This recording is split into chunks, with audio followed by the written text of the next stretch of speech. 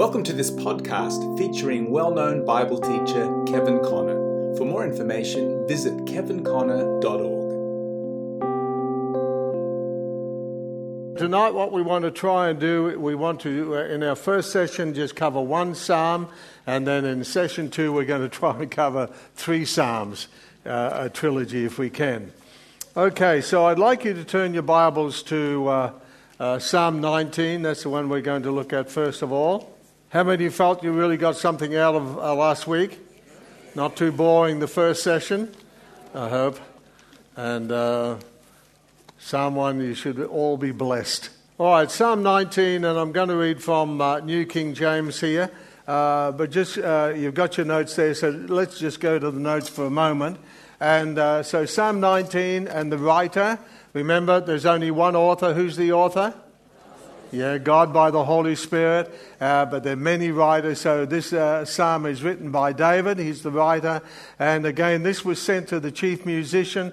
And any time you see that, you always think of the tabernacle of David, where the musicians were, and so forth. And then the division and analysis of the psalm I've done. So under 3, or under letter A, psalm outline, I've broken this psalm up as I've studied the psalm over the years and read through it. It breaks itself up into verses 1 through to 6. We're going to comment on each of these a moment. And it has to do with creation. And then the second section of the psalm is verses 7 to 11. Has to do with the law of the Lord. And then verses 12 to 14 has to do with redemption. So, simple outline of the psalm: creation, verses 1 to 6, Revelation, verses 7 to 11, and then redemption, verses 12 to 14. The psalm seems pretty much to lend itself to that. All right, now, just before we read, let me just verbalize a little bit out of your notes here. So, under creation, you'll notice as you read the psalm and break it up this way, we have the witness of God or the works of God in creation. So the emphasis in verses 1 through to 6 is on creation. And this is particularly to the Gentile world, as we'll see, that everybody's without excuse to the Gentile world. And it's interesting that, number 3, the name of God, El, for God, the Godhead, we have in the beginning God, Elohim or Elohim, but this is simply El, and whenever you see El, it's always referring to the Creator or the Almighty. And so, number 4 here, creation speaks of the words of nature. God is speaking through creation, so everybody's without excuses, we'll see. Then in the second section, we go to the witness, the words of inspired revelation. And this was particularly to the Israel world, as we see, because they were the chosen nation and the only nation that was used to write inspired scripture. And then it moves from creation to redemption. Number 3, because the name of God that's used here in this section is used about 6 times. It's Jehovah or the Lord, referring to redemption. So the first one is to creation. This is referring to redemption. And in number 4, we have the words of Scripture. And then when we go to the third section, spend a few moments on that, we have the witness. And this has to do with the experience of the redeemed to the church or to all believers, Old Covenant or New Covenant. And the name of God is used once, the Lord, our Redeemer. And it has to do with the words of prayer, David's prayer. So that's sort of a simple outline of the psalm itself. All right, so let's go to letter B now, and creation. And I want to read the verses 4, first of all, and then maybe, Burr, you could help me, Fred. You could help me in a moment. I'll just read this first, then come up. Help an old man. Okay, so I'm reading from New King James, and it says here, the heavens declare the glory of God, and the firmament shows his handiwork. Day unto day utters speech, and night unto night reveals knowledge, or shows knowledge. There is no speech nor language where their voice is not heard. Their line has gone out through all the earth, and their words to the end of the world. In them, in what? The heavens. In them he has set a tabernacle. I think NIV says tent, but same thing.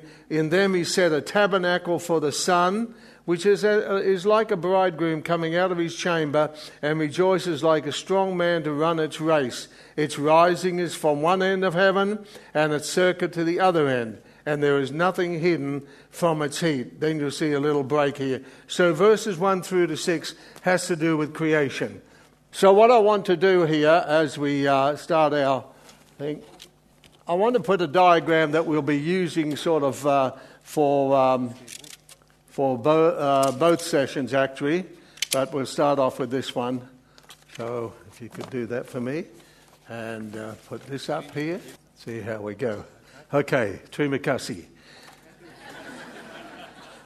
Puji nama Tuhan. Those who know a little bit of Indonesian, that's all I know. Praise the Lord. All right, now, we're only going to have to spend a few moments on each of these sections here.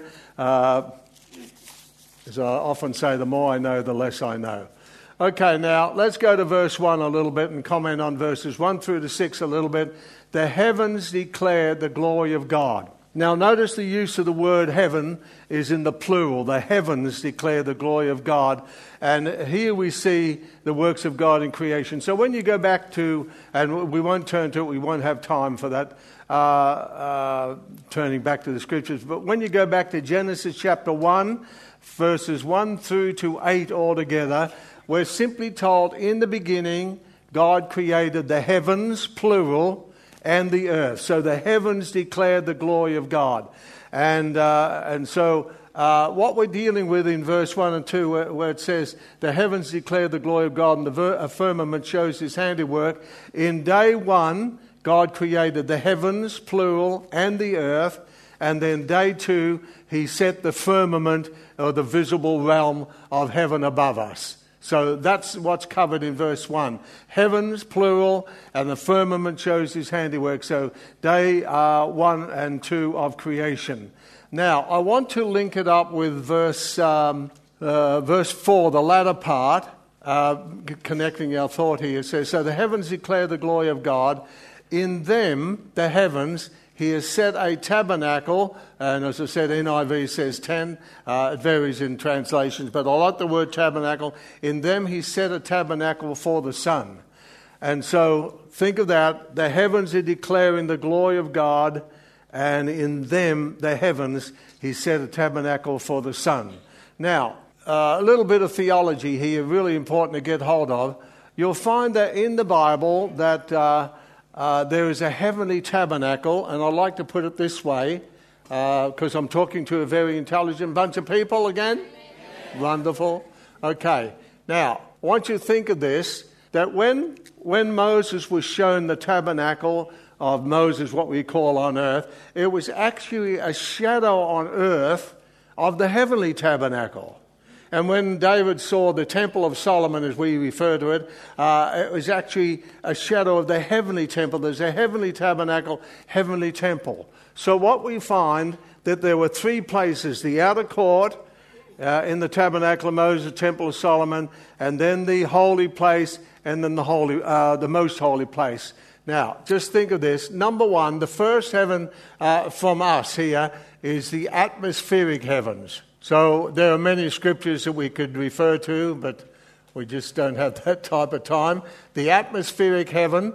And when Solomon prayed, he prayed, if the heaven close up that there's no rain, then when your people pray, then God will give rain from heaven. So we think of the atmospheric heavens, the first heaven to us, the atmospheric heaven.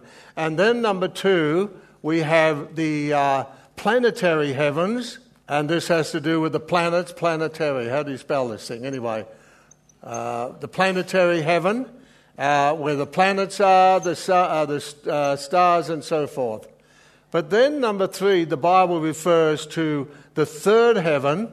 And when Solomon dedicated the temple, he sort of prayed this prayer. He said, Lord, this house, he said, heaven, listen to the language now, and the heaven of heavens cannot contain you, let alone the house that I've built. So how can God be locked in a little box? He can't really. And so Solomon recognizes that the heaven and the heaven of heavens cannot contain thee. And when Paul talks in 2 Corinthians chapter 12, he says, I was caught up to the, anybody remember? The third heaven. So the third heaven. So the third heaven, or the heaven of heavens. I'll just abbreviate this and leave you to do the rest. The heaven of heavens. Now, that's from our point of view. So atmospheric heavens would be like the outer court. What we do in the second session will balance this out a little bit too. Then the planetary heavens has to do with the holy place where the lights of heaven are.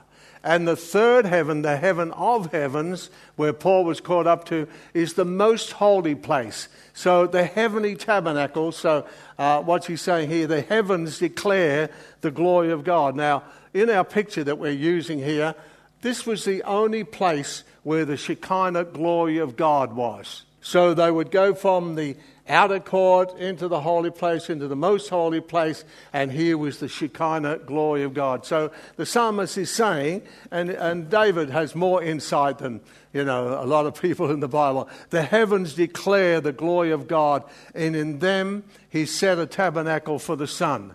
And so if you want to put some scriptures here, just put them down and I'll quote them because I've just got to condense here. Hebrews chapter 4 and verse 14. Hebrews 4 and verse 14.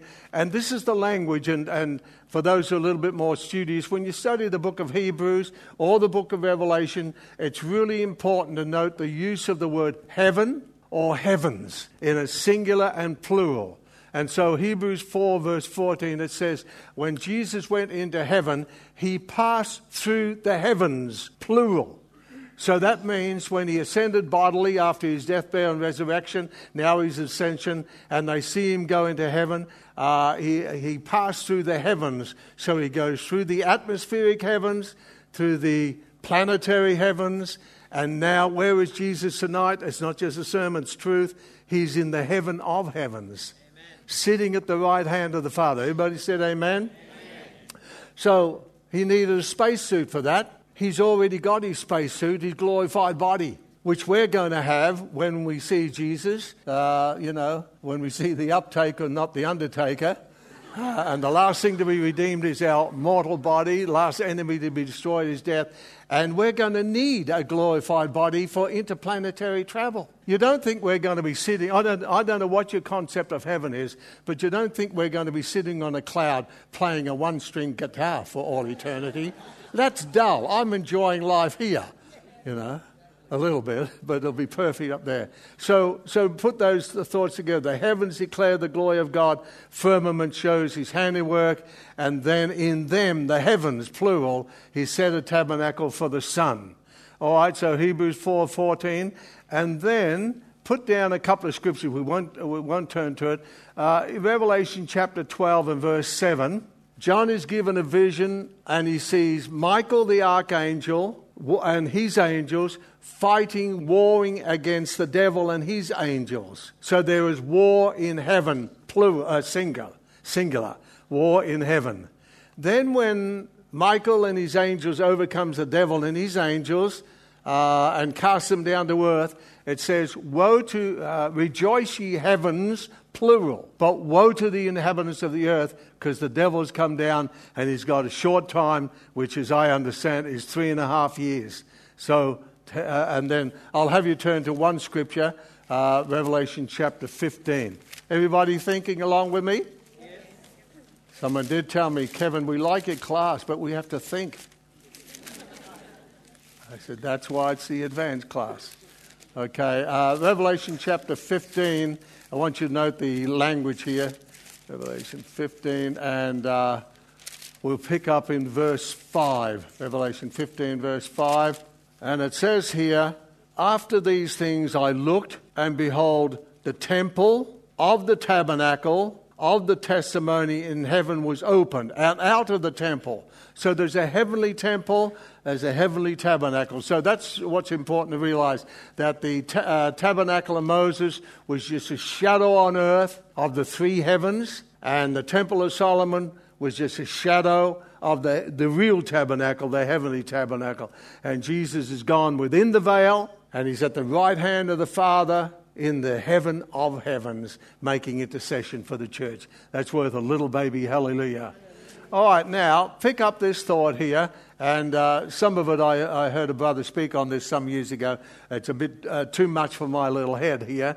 But in verse 4 again, it says, in them he has set a tabernacle for the sun, S-U-N. And so what does the sun do? It's like a bridegroom coming out of his chamber and rejoices like a strong man to run its race. The rising of the sun, it's from one end of heaven, it rises in the east, isn't it? That's right. And sets in the west, okay?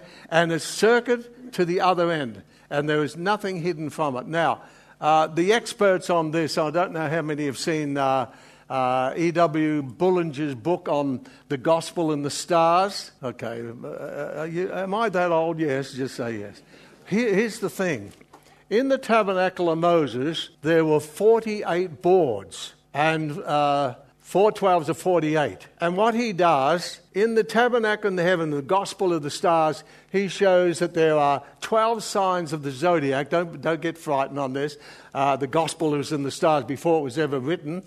12 signs of the zodiac. But when the sun does its circuit, it goes through these 12 signs of the zodiac, and each zodiacal sign, it's a bit heavy for me even, has 3 constellations. That's 48. So you think 48 boards here, shadow on earth, and the glory of God here. But in the heavens he set a tabernacle for the sun. And the sun in its circuit goes through these 12 signs of the zodiac, but it passes through the 3 constellations of each, 48. It does that in its circuit. All right, now, we'll have to leave that because it's a bit too much for me. I was reading, I said, wow, this is heavy duty. But this is the heavenly tabernacle we're talking about. Now, notice in verse 2, day unto day utters speech, and night unto night reveals knowledge. So when God created the sun, moon, and the stars on the 4th day of creation, that's what he's alluding back to. In the beginning, God created the heavens and the earth, and then he created the firmament. Let there be a firmament. And then on the 4th day of creation, he set the sun, moon, and stars to govern our seasons, our times, and so forth. And so he says, day unto day utters speech. So everybody, there's no, let's read the next part. There is no speech nor language, no nation where their voice is not heard. So what happened in the Old Testament and even today, when people saw the sun, instead of worshipping the Creator, they worshipped the creation. And they became sun worshippers or moon worshippers or worshipping of the stars. And how many people today are governed by the signs of the zodiac, and they look up their star? Satan's a fallen star, so I don't bother with the stars. I have one, the bright and morning star, the Lord Jesus Christ. Amen? And so day unto day is uttering speech, and night unto night. When you look at the moon and the stars, it's telling something. It's speaking a message. There's no speech nor language where their line has gone throughout all the earth, and their words to the end of the world. And so it's a message. Then I'd like you to turn over to Romans chapter 1 on this one. Romans chapter 1. And Paul alludes to this. In fact, in some of his writings, he quotes a bit from this psalm. Romans chapter 1. Everybody thinking along with me? Thank you. Okay, let's go to verse chapter 1 and verse 18. And it says, for the wrath of God is revealed from heaven against all ungodliness and unrighteousness of man, who suppress the truth in unrighteousness, because what may be known of God is manifest in them, for God has showed it to them. Now, listen carefully. For since the creation of the world, in the beginning God created the heavens and the earth, and the sun, moon, stars, and so forth, chapter 1, since the creation of the world, his invisible attributes are clearly seen. Now, has anybody clearly seen the invisible attributes of God? Okay, let's continue. For since the creation of the world, his invisible attributes are clearly seen, being understood by the things that are made, even his eternal power and Godhead, so that they are without excuse. In other words, creation reveals a creator. So I don't believe in evil solution, evolution, devolution. Don't believe in it. The sun is speaking every day, and everybody in the world can see that. If you don't know the Redeemer, you can know a creator, because creation reveals a creator. And I think evolution or devolution, evil solution, is one of the most ridiculous things. How can you have a law without a lawgiver? How can you have intelligent design without a designer? I mean, when I hear people say, "Oh well, billions of years ago there was a big bang," I said, "Well, where did the energy come from? The big bang, you know?" And I said, this is the illustration I used to say, I'd say, well, billions of years ago, this watch was scattered throughout the universe. Don't ask me where the universe come from. And all of a sudden, there was a big bang. And this watch came together and began ticking. How many would be ticked off? Right, I would be. It's just stupid. Say the Big Bang. So how can you have law without lawgiver, design without intelligent design? I mean, they say in creation that every snowflake is different, yet it's perfect design. Every blade of grass is different, yet has perfect design. How can you have a watch without a watchmaker? But you see, as I said before, they worship creation and miss the Creator. And notice what God says here, because often, and I don't know all the answers of this, I'm not God. It says, since the creation of the world, the invisible attributes of God are clearly seen, being understood by the things that are made. So creation reveals the Creator, even his eternal power and Godhead. And notice the next part, so that they are without excuse. Everybody upon the planet Earth, even if they haven't heard the gospel, they are without excuse, because creation reveals the Creator. That's what I'm saying. Because although they knew God, they did not glorify him as God, nor were thankful, but became futile in their thoughts, and their foolish heart was darkened. Professing to be wise, they became fools and changed the glory of the incorruptible God into an image made like corruptible man, birds, and four-footed animals, creeping things. And so God gave them up. That's the sad story. So in the heavens, he's set a tabernacle for the sun. Now, the sun in its circuit, as I said, goes through this. And here in the most holy place was the very Shekinah glory of God. So no nation is exempt. Why don't you put down Romans 10 and 18? Because Paul quotes a verse from this Psalm 19. If you look in your cross-reference, Romans 10, 18, he says, their sound, whose sound? The voice and the message of the sun, moon, and stars, their sound has gone out to all the earth, and their words to the ends of the world. So every nation is without excuse. Creation reveals a Creator. Everybody said amen? Amen. And as I said, go back to our psalm now. It has to do with El, E-Al, which is the name of God as the Creator. In the beginning, Elohim, and El, the Creator God. So Psalm 19, the message has gone out, and the sun is like a bridegroom, and pointing to Christ who's the bridegroom, coming out of his chamber. Strong man, title is also used of Christ. He is the S-O-N, but remember when he's on earth, the face of the S-O-N shone like the S-U-N. That was sun glory. It's rising from one end of heaven and circuit to the other end, and there's nothing hid from it. So that's enough on that. Okay, let's keep going. You're doing okay? All right, let's go to the second section. So the first one, all the Gentile world, Israel, anybody, they've got the language of creation, the words God speaking through creation. If there's a sun and creation, moon, stars, there must be a Creator. But they worship the creation and miss the Creator. All right, now, section 2 of the Psalm is verses 7 through to 11. And you'll notice that this all has to do with the Word of God. So you've got some fill-in a moment here. It says, the law of the Lord is perfect, converting the soul. Testimony of the Lord is sure, making wise the simple. The statutes of the Lord are right, rejoicing the heart. The commandment of the Lord is pure, enlightening the eyes. Fear of the Lord is clean, enduring forever. The judgments of the Lord are true and righteous altogether. More to be desired are they than gold, yea, than much fine gold, sweet also than the honey and the honeycomb. Is anybody singing that scripture with me? The law of the Lord is perfect, converting the soul. Anybody know it? Okay, anyway, it would be wonderful to sing these scriptures just now and then. It gets the word into you. Okay, now for your fill-in, you've got the fill-in in the first part. And so we're looking now, designations of God's word, the sacred scriptures. And there are 6 designations here, what it is called. And if I've already said this, I'll say it again. There are 3 particular word psalms. Psalm 1 is a good way to remember them. Psalm 1, Psalm 119, and Psalm 119. So just think of Psalm 1, Psalm 19, Psalm 119. And in Psalm 119, you have the same words that are repeated. Law, testimony. You've got them there, the fill in there.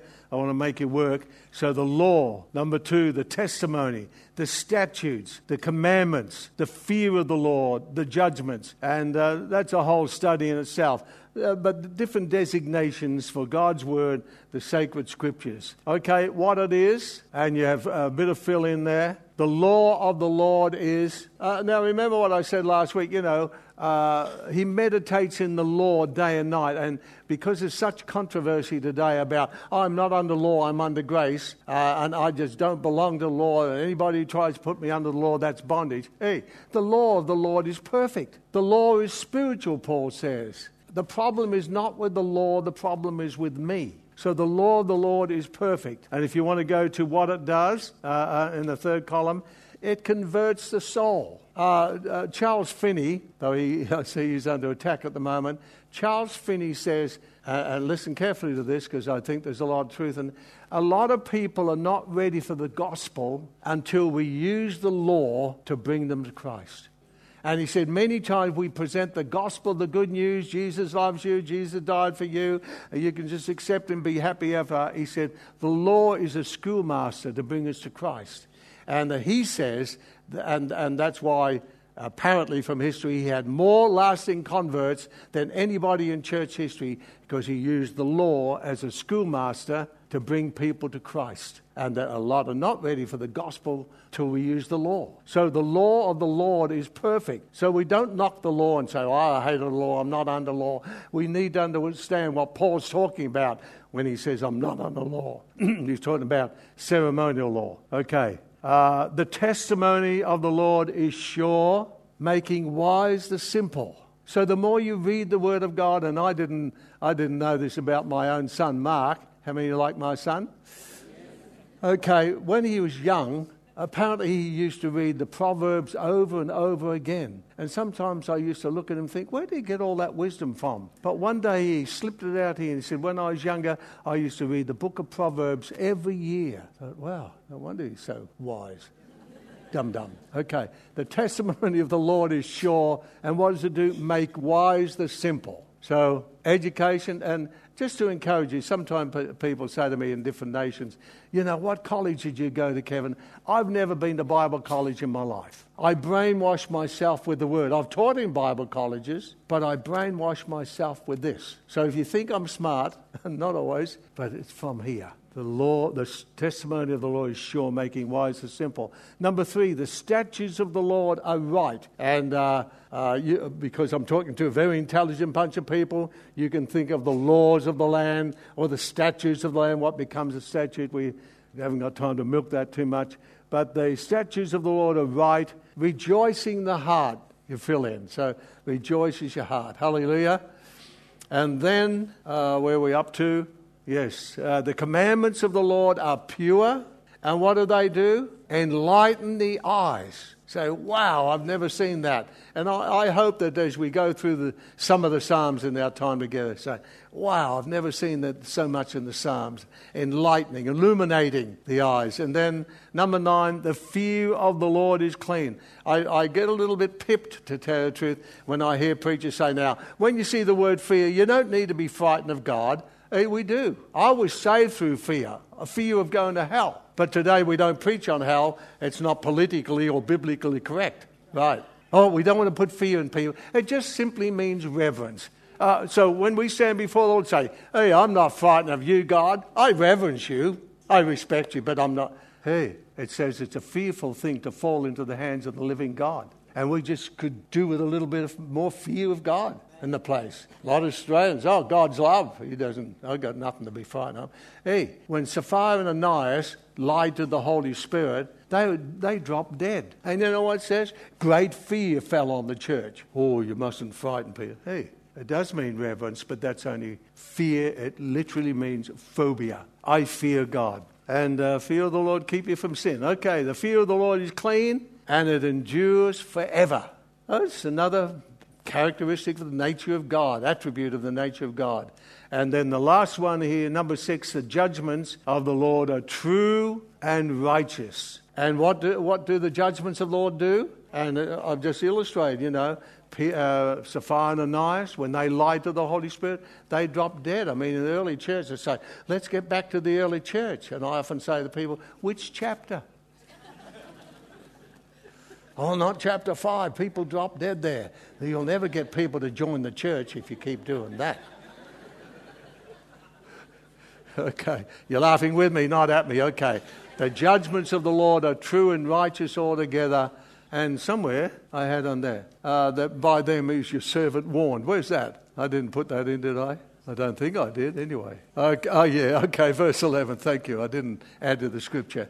And after he says these 6 things about the word, the designations, what it is, what it does, more to be desired are they than gold, than much fine gold. If ever, I often say, if ever I'm stuck in prison, please visit me, but leave me a Bible. At least I'd have the word. Much fine gold, sweeter than the honey and the honeycomb.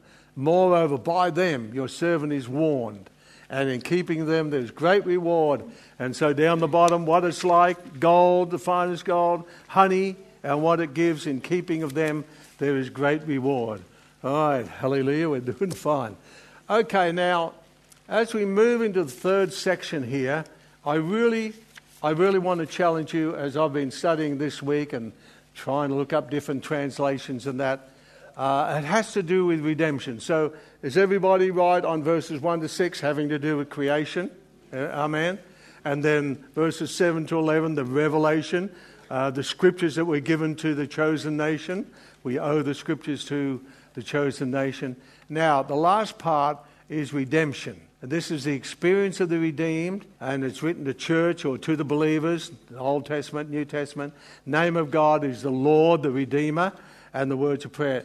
Let me read it to you, and depending on your translation, you'll find different words, and I've gone through different translations I've had and looked up Strong's Concordance to help me, but I have really been challenged on this because I'm not perfect. Everybody said amen?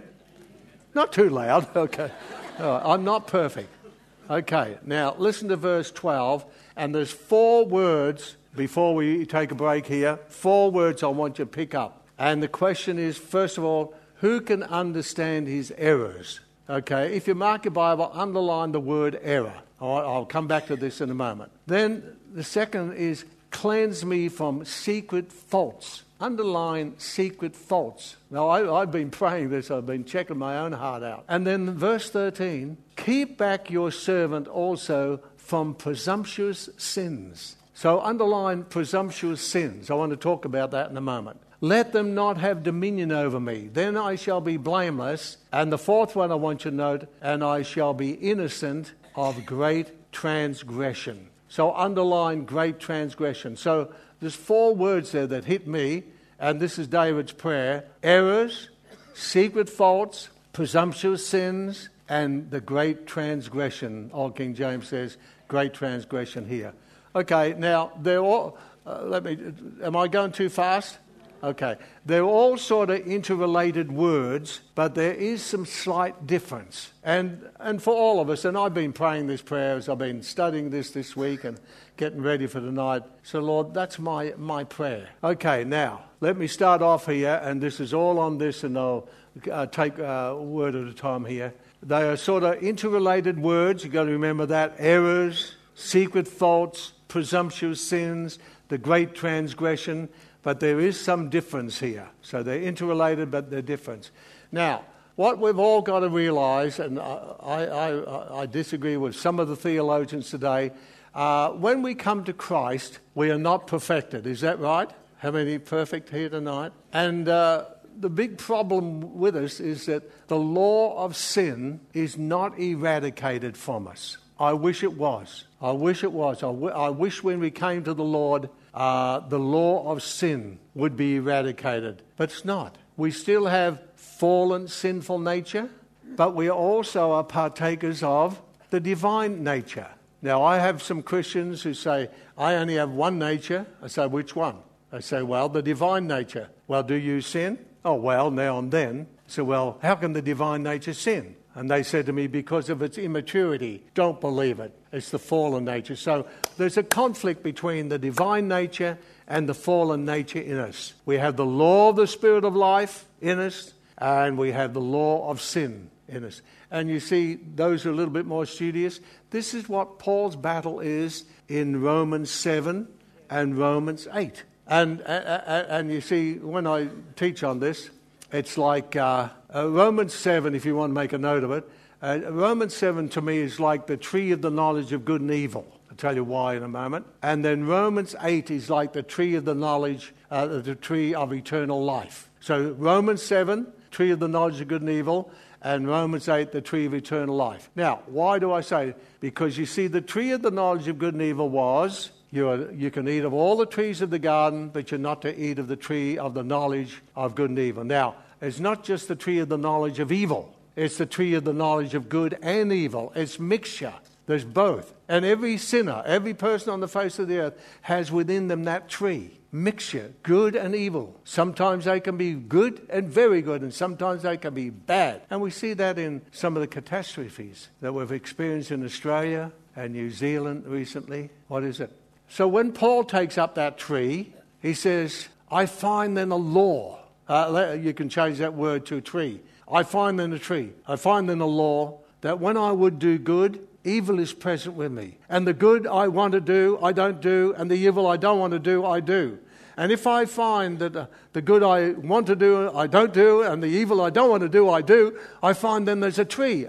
A law within me, the tree of the knowledge of good and evil. Then he gets into Romans 8. The law of the Spirit of life has made me free from the law and sin and death.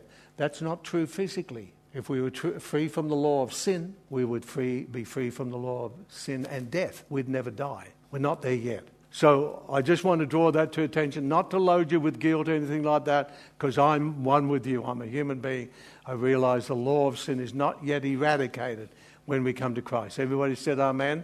So this is David's prayer. And so he prays, who can understand, or NIV says, who can discern his errors? Now the word error, I'd like you to put down this thought and give it some thought yourself. It has to do with mistakes or simply to miss the mark. So different translations say, who can understand his errors, his lapses, his mistakes? And it really has to deal with sins of ignorance. That'll be more meaningful in a moment, sins of ignorance. Now, how many would agree with me tonight that 2 and 2 make 5? How many would say that's an error? It is. It's a mistake. 2 and 2 make 4. That's it. That's infallible. Okay, so we need to understand errors, a moral mistake, or simply to miss the mark. Then, number 2, he goes on to, and I've given you a couple of scriptures there, cleanse me from secret faults. Has anybody got any secret faults here, apart from me? Secret faults. And NIV says unconscious faults. So none of us are faultless. Now, Jude and Revelation talks about that the Lord wants to present us faultless before the throne, but we're not there yet. But these are things we can pray. Cleanse me from secret faults. Faults that only Kevin Connor knows. If I'm really honest, that I'm not perfect, I'm being very honest with you. I have faults in my life, and I say, Lord, help me. I've got some secret faults. People don't know. They see me on the platform preaching and teaching away there, but do they know that? What are my secret faults? Okay, how many think that's a good prayer to pray? Okay, secret faults. It's only what God sees. Our imperfection of character, and it's things that we conceal and so forth. Okay, so secret faults, hidden faults that we have. And then I want you to look at this number 3. This is a frightening one to me. He says, keep back your servant also from presumptuous sins. Now, on this one, I'd like you to turn back to Numbers chapter 15. Numbers chapter 15. And I'd like to encourage you to read this whole chapter somewhere between now and the coming of Jesus. But in this chapter, he deals with 2 types of sins. And this has helped me over the years because lots of times we are ignorant. And let me encourage you, I'm not wanting to lay a guilt trip on you. I want to challenge you as I challenge my own heart. Before I go to sleep every night and in the morning, I do what I call my daily ministrations. I ask the Lord to cleanse me in His blood, wash me in the washing water by the Word, grant me a daily supply of the oil of the Holy Spirit as I bring the daily incense. It's what I call my daily ministrations. And as I look back over the day, when Reen reads to me, and then before I go to sleep, I say, Lord, just cleanse me in your blood.